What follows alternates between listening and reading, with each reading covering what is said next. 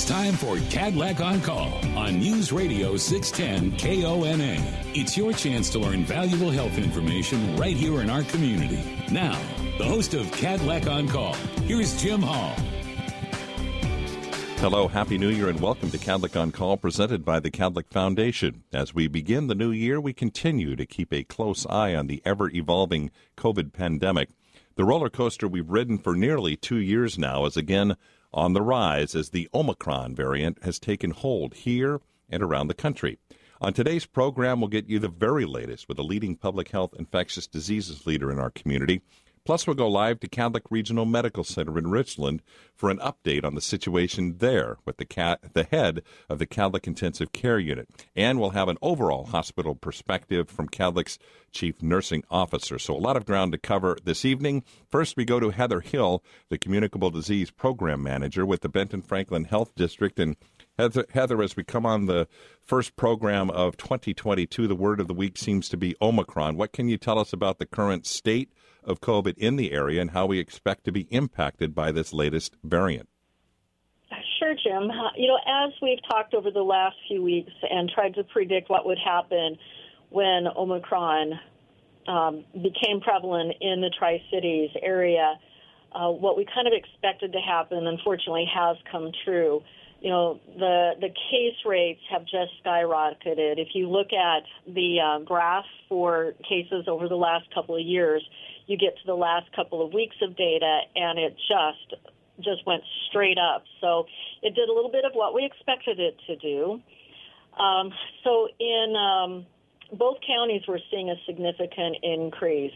Over the last 14 days, Benton County has seen a 94, almost 95% increase, and Franklin County is at 105%, almost 106% increase.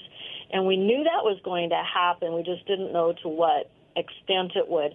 And then if we look, say, just at the last week or so, that is where things get even more troubling, because Benton County increased by 228% and Franklin County by 410%. So we were looking at 2 weeks ago, well, actually about 1 week ago, we were at about 297 cases, and now we're up to 1,132 cases at the same time period a week later. So we know that we are significantly increasing, and that does have us concerned. Our CDC West test site, again, we're seeing a significant increase in the number of people coming in for testing both there and at the Richland test site, with the positivity rate at CDC being about 9.98%, and the Richland test site is at about 8.19% positivity. So again, positivity rate is increased, and the total number of tests being done has significantly increased as well. And then we look at our hospitalizations, and those have certainly increased, but we know hospitalizations take a couple of weeks to really catch up when we start to see a spike in data.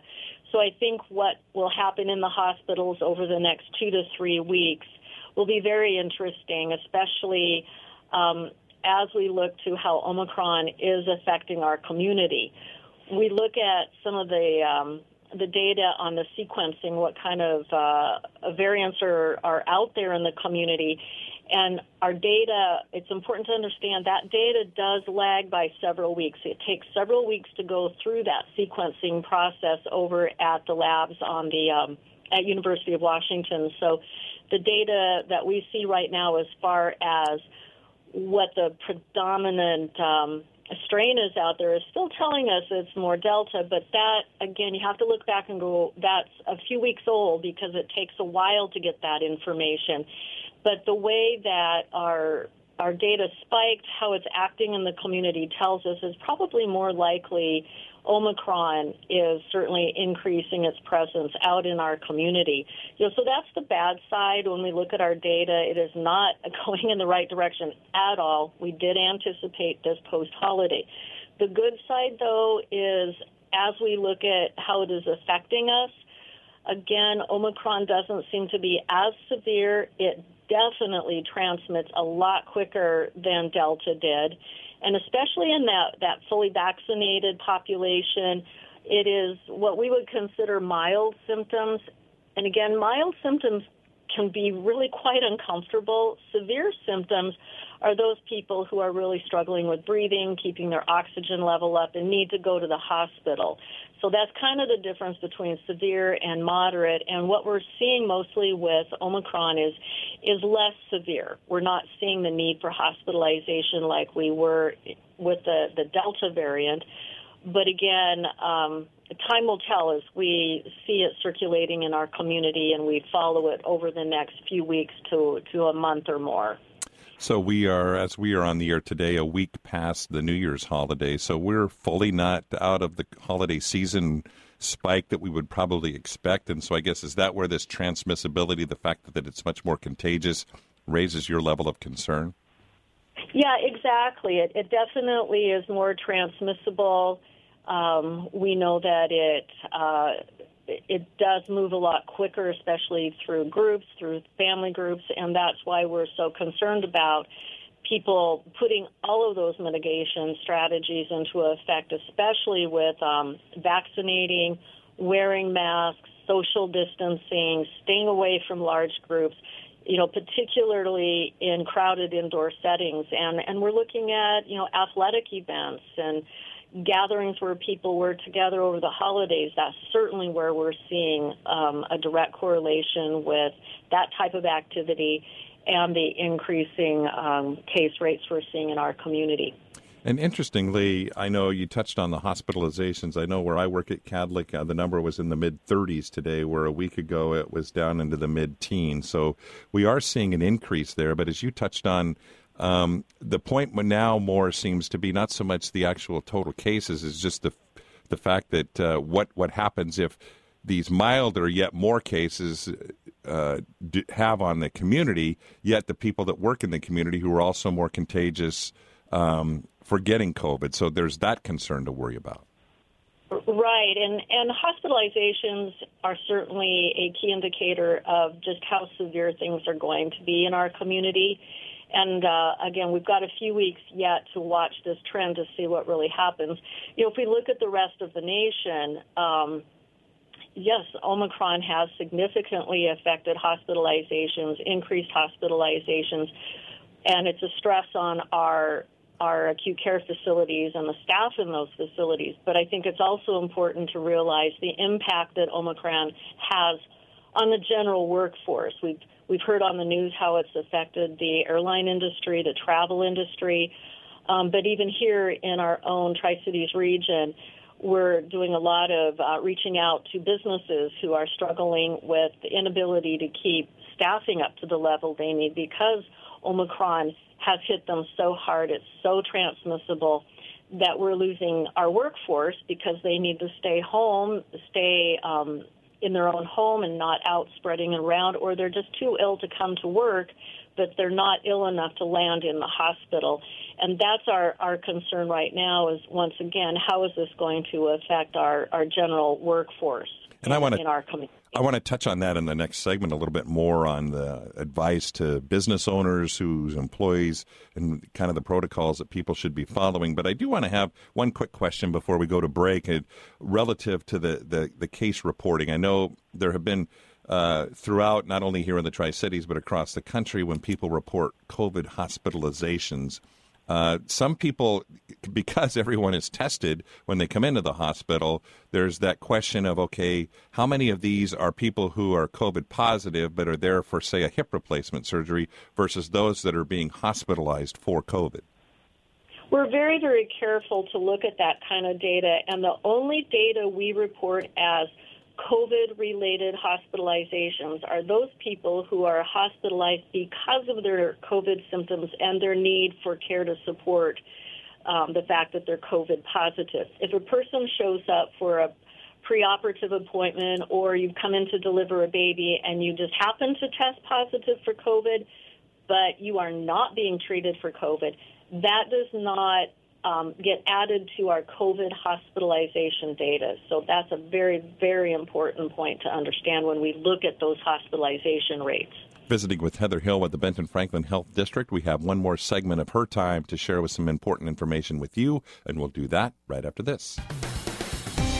You're listening to Cadillac On Call on 610 KONA. This program provides general information only. Any comments or information presented are strictly for educational purposes. Cadillac and 610 KONA do not endorse any of the suggestions made by the presenter or callers. Now back to Cadillac On Call. Once again, Jim Hall. Welcome back to Cadillac On Call, presented by the Cadillac Foundation, visiting with Heather Hill with the Benton Franklin Health District. And Heather, as we come back, I'd like to touch on the importance of vaccinations, especially with this highly transmissible, what we're learning, Omicron variant. The latest statistics from the state of Washington as of January the 1st, the state of Washington is 63% of its total population fully vaccinated, which I would guess to mean 2 doses or 1 dose of J&J. In Benton County, that number is 52%. Franklin County sits at 47%. Walla Walla at 57%. And I guess as we sit there with those statistics and with Omicron out there, the urge is still to get vaccinated and boosted, depending upon where you are in the regimen? That's exactly right, Jim.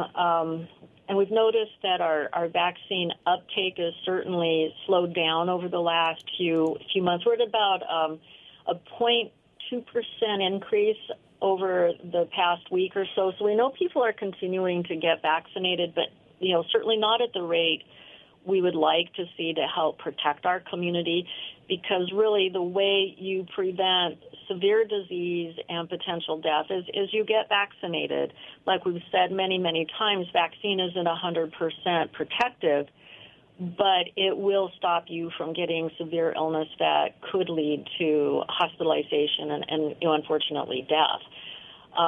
We're still looking at the 12 to 15-year-old to get the booster, and it appears that CDC has gone ahead and gone with that, and now we'll be waiting for Department of Health and the Western State Scientific Group to make their determination on that, which we would expect them to, again, agree that that is a good thing to have happen. And especially for our kids, with trying to keep kids in school, it's even more important to look at our kids getting vaccinated and getting boosted. When we look at what's happened across the nation, we've been relatively lucky here in the Mid-Columbia region where our pediatric rates haven't filled up our hospitals, but we are hearing that certainly in other parts around the United States that is happening, and a good way to keep kids out of the hospital is through vaccination. And is the message, I'm sure, whether it's for a child, for your child, if you're in that realm, or if you yourself are still hesitant about vaccine, is to talk it over with someone you trust, especially in the medical field? Right. Talk it over with your physician. Make sure that you're looking at websites and getting your information from those trusted websites that actually have done that peer-reviewed scientific studies on the vaccine. Again, you need to see where that information is coming from to make sure that you are reading true, valid information before you start making your decisions. And relative to where we are with our current situation, I know that you touched on the test positivity rate has gone up, but also the people affording themselves to get tested has also gone up. And I know there have been the rush to get the at-home tests, the more rapid tests versus the what are called PCR tests that are available that you said like CBC and in Richland where they go through a test at the University of Washington. If I'm an employer, I know this highly transmissible Omicron is out there. And as you touched on, whether you're a healthcare employer or a business person of a different sort, and your employees come up with COVID, what's your advice to people on protocols that they should follow? There's been a lot of confusion, a lot of discussion in the news lately about what exactly are the protocols. And it does differ a little bit depending on the environment you're in. So it's really important to read them with exactly are they speaking to my work environment. But generally, what we want to tell people is get tested. If you test positive, particularly with an antigen test kit, what we know with those antigen test kits is they're not as sensitive as the PCR, but they do start picking up positives about the time you have enough virus in your nose to actually create a positive test. So you may be symptomatic and doing tests and going, but I must have COVID. I feel like it. I've been around COVID. Why are my rapid antigen tests negative?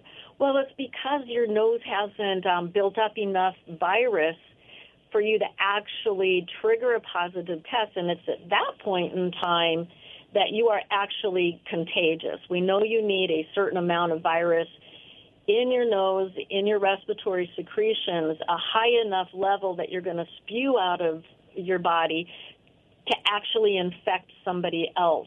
Whereas the PCR, it can stay positive up to 60 days or so because it's looking for just viral particles, and they could be dead viral particles, and you're no longer contagious. So it's really important to, if you're symptomatic, please stay home. Continue to test. If you end up testing positive, double check on your work environment and your employer as to how long you should stay home, and make sure you or your employer lets those people who you might have potentially exposed know, so that they can also go ahead and get some testing and, again, stop the spread throughout the work environment, because it is that work environment in our community and across the nation that's getting hit very, very hard with this Omicron variant. I have just a couple of minutes left before we let you go. I do want to have you touch on the fact that we've addressed that this Omicron is highly transmissible, but hopefully not as physically debilitating to people when they do test positive for COVID. But the other thing, and I guess it takes me back to when the whole COVID experience began nearly 2 years ago.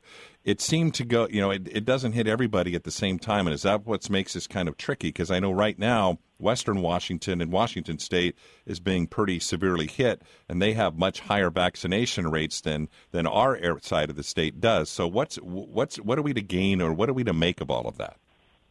I think it's really important for us to look at what is happening around not only the rest of Washington State, the United States, but what's happening in the rest of the world, so that we can gain from the information that's happening in those environments. We live in the mid-Columbia. It doesn't mean that there's anything more special about us that would cause us not to become infected. We are as vulnerable as any place else around the nation, around the world, who, unfortunately has low vaccination rates. So I think it's important for us to continue to look and to learn and gain from the experience of other parts of the nation, other parts of Washington State, so that we can improve the health of our community by looking at what's happened in the other communities that worked and what's happened that caused it to spread even quicker. So we need to keep being very, very vigilant and using that information to guide us here. We have about a minute left, if you would. I know the schools are back in session and fortunately open, and as you touched on, seeming to be pretty successful throughout the first part of the year, the first half of the school year. But with this more highly transmissible Omicron, what's the message with schools, and what should we all take away tonight? I think it's really important to understand that the classroom environment is not where we're seeing significant transmission, because the schools are doing an excellent job of encouraging mask wearing, distancing, doing all those mitigation strategies. And kids really are being compliant. They're doing a good job in the classroom. Where we're seeing the problem is in after-school activities, not only in athletics and sports and other after-school activities, but when kids gather outside the school environment. We know that athletes are being tested at varying rates throughout their time doing their sport to try to catch those infections early. But then we as parents also need to show good behaviors when we're attending athletic events. Our kids have to wear masks. We as adults, we as a parent, need to show good behavior and do exactly the same thing that the schools are expecting of our kids. We as adults should be doing the same thing as well. Visiting with Heather Hill, the Benton Franklin Health District, as we turn the calendar into the year 2022. Thanks so much for your time, Heather. We will be back with a hospital perspective on the latest with COVID right after this.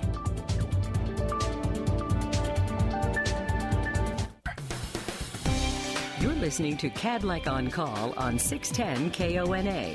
This program is not a substitute for direct consultation with your own healthcare provider. Always consult your healthcare provider for your specific condition, especially if you have or suspect you may have a medical problem. Now back to Cadillac On Call. Here again, Jim Hall. Welcome back to Cadillac On Call, presented by the Cadillac Foundation. The new year brings new developments in the COVID pandemic. Our latest focus is the growing impact of the Omicron variant and its potential for putting more people in the hospital as the highly contagious variant has increased the volume of COVID cases. We're going to go now directly to the intensive care unit at Cadillac Regional Medical Center, where we're happy to be joined by Dr. Fani Kantamneni, who is the medical director of the Cadillac ICU. And thank you, doctor, for joining us. First of all, what is the current state of COVID in the ICU at Cadillac? Hi, Jim. So thank you for having me. You're welcome. We have 5 patients out of 12 medical ICU patients who are COVID positive and who are in the ICU because of COVID-related symptoms. And as you know, Cadillac has surgical and medical ICU beds, so 5 out of 12 of them are now COVID positive.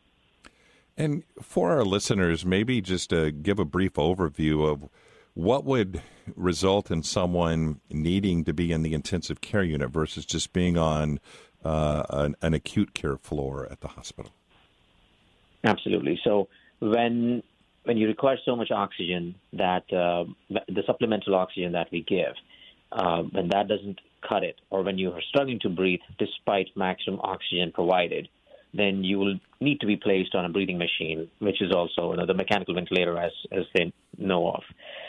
When you need that much of support and you're critically ill, that's when we move you to the medical ICU from the general medical floor that you initially are being cared at.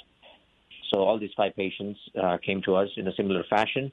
They were being cared for in a regular medical floor, and when their symptoms got worse to the point where the treatment they were receiving wasn't cutting it, we brought them to the ICU to place them on the mechanical ventilator. Without getting into too much particular detail, over the course of, say, the last month or two, the people that are in the ICU, I know, first of all, are they usually, when the pandemic first hit, a lot of the patients were older populations. And then it became, as vaccines rolled out, and Delta hit, it was younger and younger populations that were ending up needing ICU care. Say over the last month to 6 weeks, how would you classify the age of the patients, the demographics? I have patients right now between 40 years and 66 years of age. So definitely we're still seeing some young patients in the 40s.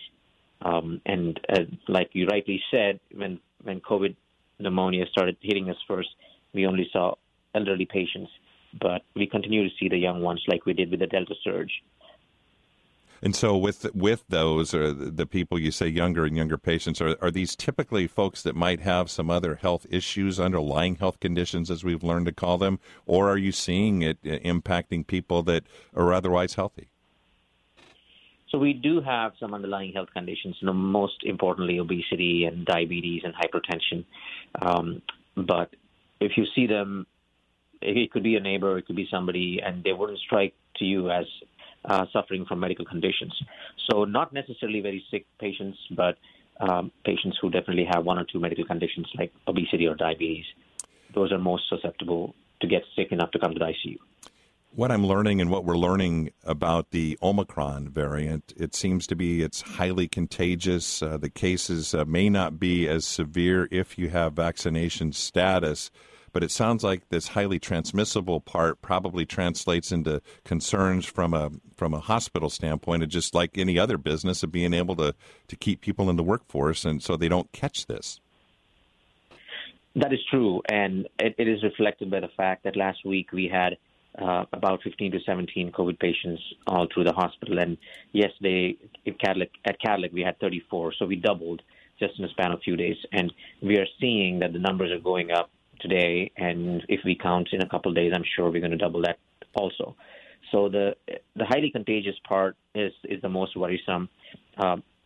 Even though it is less likely to put patients in the hospital than compared with Delta, per se, but the sheer number of people who get infected increases the number of patients coming to the hospital. And because it's highly contagious, the chances that we are going to lose more nurses and respiratory therapists and doctors and CNAs and everybody that works in healthcare industry, the chances are going to go up. And with just like you said, any other business, healthcare workers go out to shop, they go out to eat, they send their kids to schools, and when the virus is as contagious as this one, they're going to acquire this from somewhere, and it's going to strain. We are expecting that there's going to be a lot of strain in that sense. So staffing shortages are really something that concerns us, and we're hopefully optimistic that we can get away with as little roadblocks as we can. And is the concern like it was back, say, in September and October, early October, when it was not only the COVID strain placed on the hospitals, but all of the other health issues that required hospitalization, not only at Kadlec, but hospitals all over the region and the country, that it just almost puts this bottleneck on the system?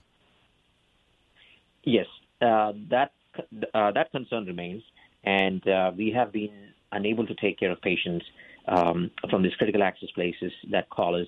That look towards Tri-Cities, that look at a hospital like Kadlec, which is a regional referral center, and we try to help hospitals and patients in a 200-mile radius, as you know, especially when the weather is like this and patients can't go to Seattle and Spokane. They look at Kadlec, and we're usually able to help them. But since the onset of the pandemic, we're already stretched so thin, we're already helping the Tri-City population that we're unable to offer this help to these critical populations that usually look at us and look up to us. Well, two more quick questions. I'm going to end on a weather-related one, but before we get to that one, I'm going to stay on our topic of COVID. What is your level of concern? I guess as we begin the year, we know this Omicron is here. We're coming out of the holidays. What is your level of concern from your view in the ICU at Kadlec? So when we look at the map of vaccinations, we are right in between few counties that unfortunately we have the lowest vaccinations if you put us on a nationwide map. So unfortunately we are catering to the counties in which the vaccination rates are really low. That is my biggest concern, and that'll be my biggest plea is for patients and for people to get vaccinated. And if you're vaccinated, please get the booster shot. This will definitely keep you out of the ICU, and we barely ever see any vaccinated patient come to the ICU or sick enough to come to the ICU. So that is my biggest concern, that most of our counties here are high and not getting vaccinated. So that's the biggest one for me. And tonight, as you touched on, as we are speaking, it is snowing here in our region, so we have been pretty severely impacted weather-wise. If you would take a minute before we let you go, Dr. Contamneni, to talk about what that is like for a hospital like Kadlec that relies on transportation, whether it's on the ground or through the air, to get patients, especially those that are sicker, in light of a storm conditions like this. It severely affects us, and it is important to realize, like I said, just like these smaller centers want to send their patients to us, and they cannot because of the weather, and the patients are stuck in these smaller places, and the care is delayed. In the same way, if there's a patient at Kadlec that needs higher services at, let's say, Seattle or Spokane, we are unable to send them out also. So be safe out there. Please drive carefully, and, don't get into car wrecks and crashes, because the care will be delayed, and most of it is because of the weather. So stay safe. And one final question, if I would. I just always think it's important to – we're going on 2 years with this pandemic, and the healthcare workforce has been there 24/7, 365. If you would just take a second and talk about your view and what it is meant to be part of this and be part of the team that just continues to relentlessly come to work every day, whether it's COVID, whether it's snow, whether it's storm conditions, no matter what the circumstances. I'm glad you asked that. I'm really thankful to all the healthcare workers that have been at it for the last 2 years. I understand some of us have quit, some of us have retired and burnt out, but you should remember that we continue to serve this community. We continue to provide that all-needed care. And we have 9 out of 10 times have kept patients here. We have addressed their issues. So, hats off to everybody who's been showing up day in and day out and working. At the same time, I hear their concerns, and I wish that more and more people out in the society get their vaccines and stay safe. And that is the best gift you can give us. Well, I want to thank you for carving out a few minutes with us, even as you work your shift in the ICU at Kadlec. Dr. Fani Kantamneni, the medical director of the intensive care unit at Kadlec Regional Medical Center. And you heard it from him. Stay safe out there, take it slow, and most of all, get your vaccine if you haven't done so. Are back with our final segment of Kadlec on Call right after this. You're listening to Kadlec on Call on 610 KONA. This program provides general information only. Any comments or information presented are strictly for educational purposes. Kadlec and 610 KONA do not endorse any of the suggestions made by the presenter or callers. Now back to Kadlec on Call. Once again, Jim Hall.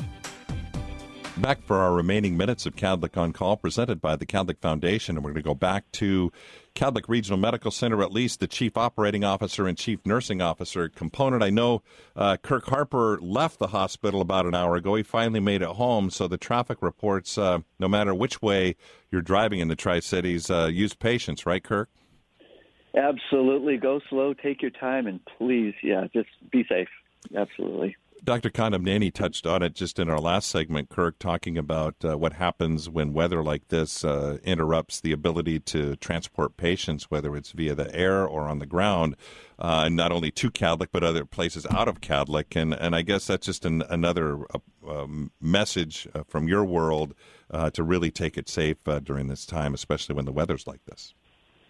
It is. I mean, just looking out there, the number of accidents, first responders can only get to so many places so quickly and at a certain pace with this type of weather. And then if they have to go to the hospital, it takes additional time. And then, if they have to go to multiple calls. And then if we need to transfer someone, they can't fly out in this weather or ground, as bad as it is too, then, that adds to the complexity of caring for them, depending upon what's going on with the patient at that point in time.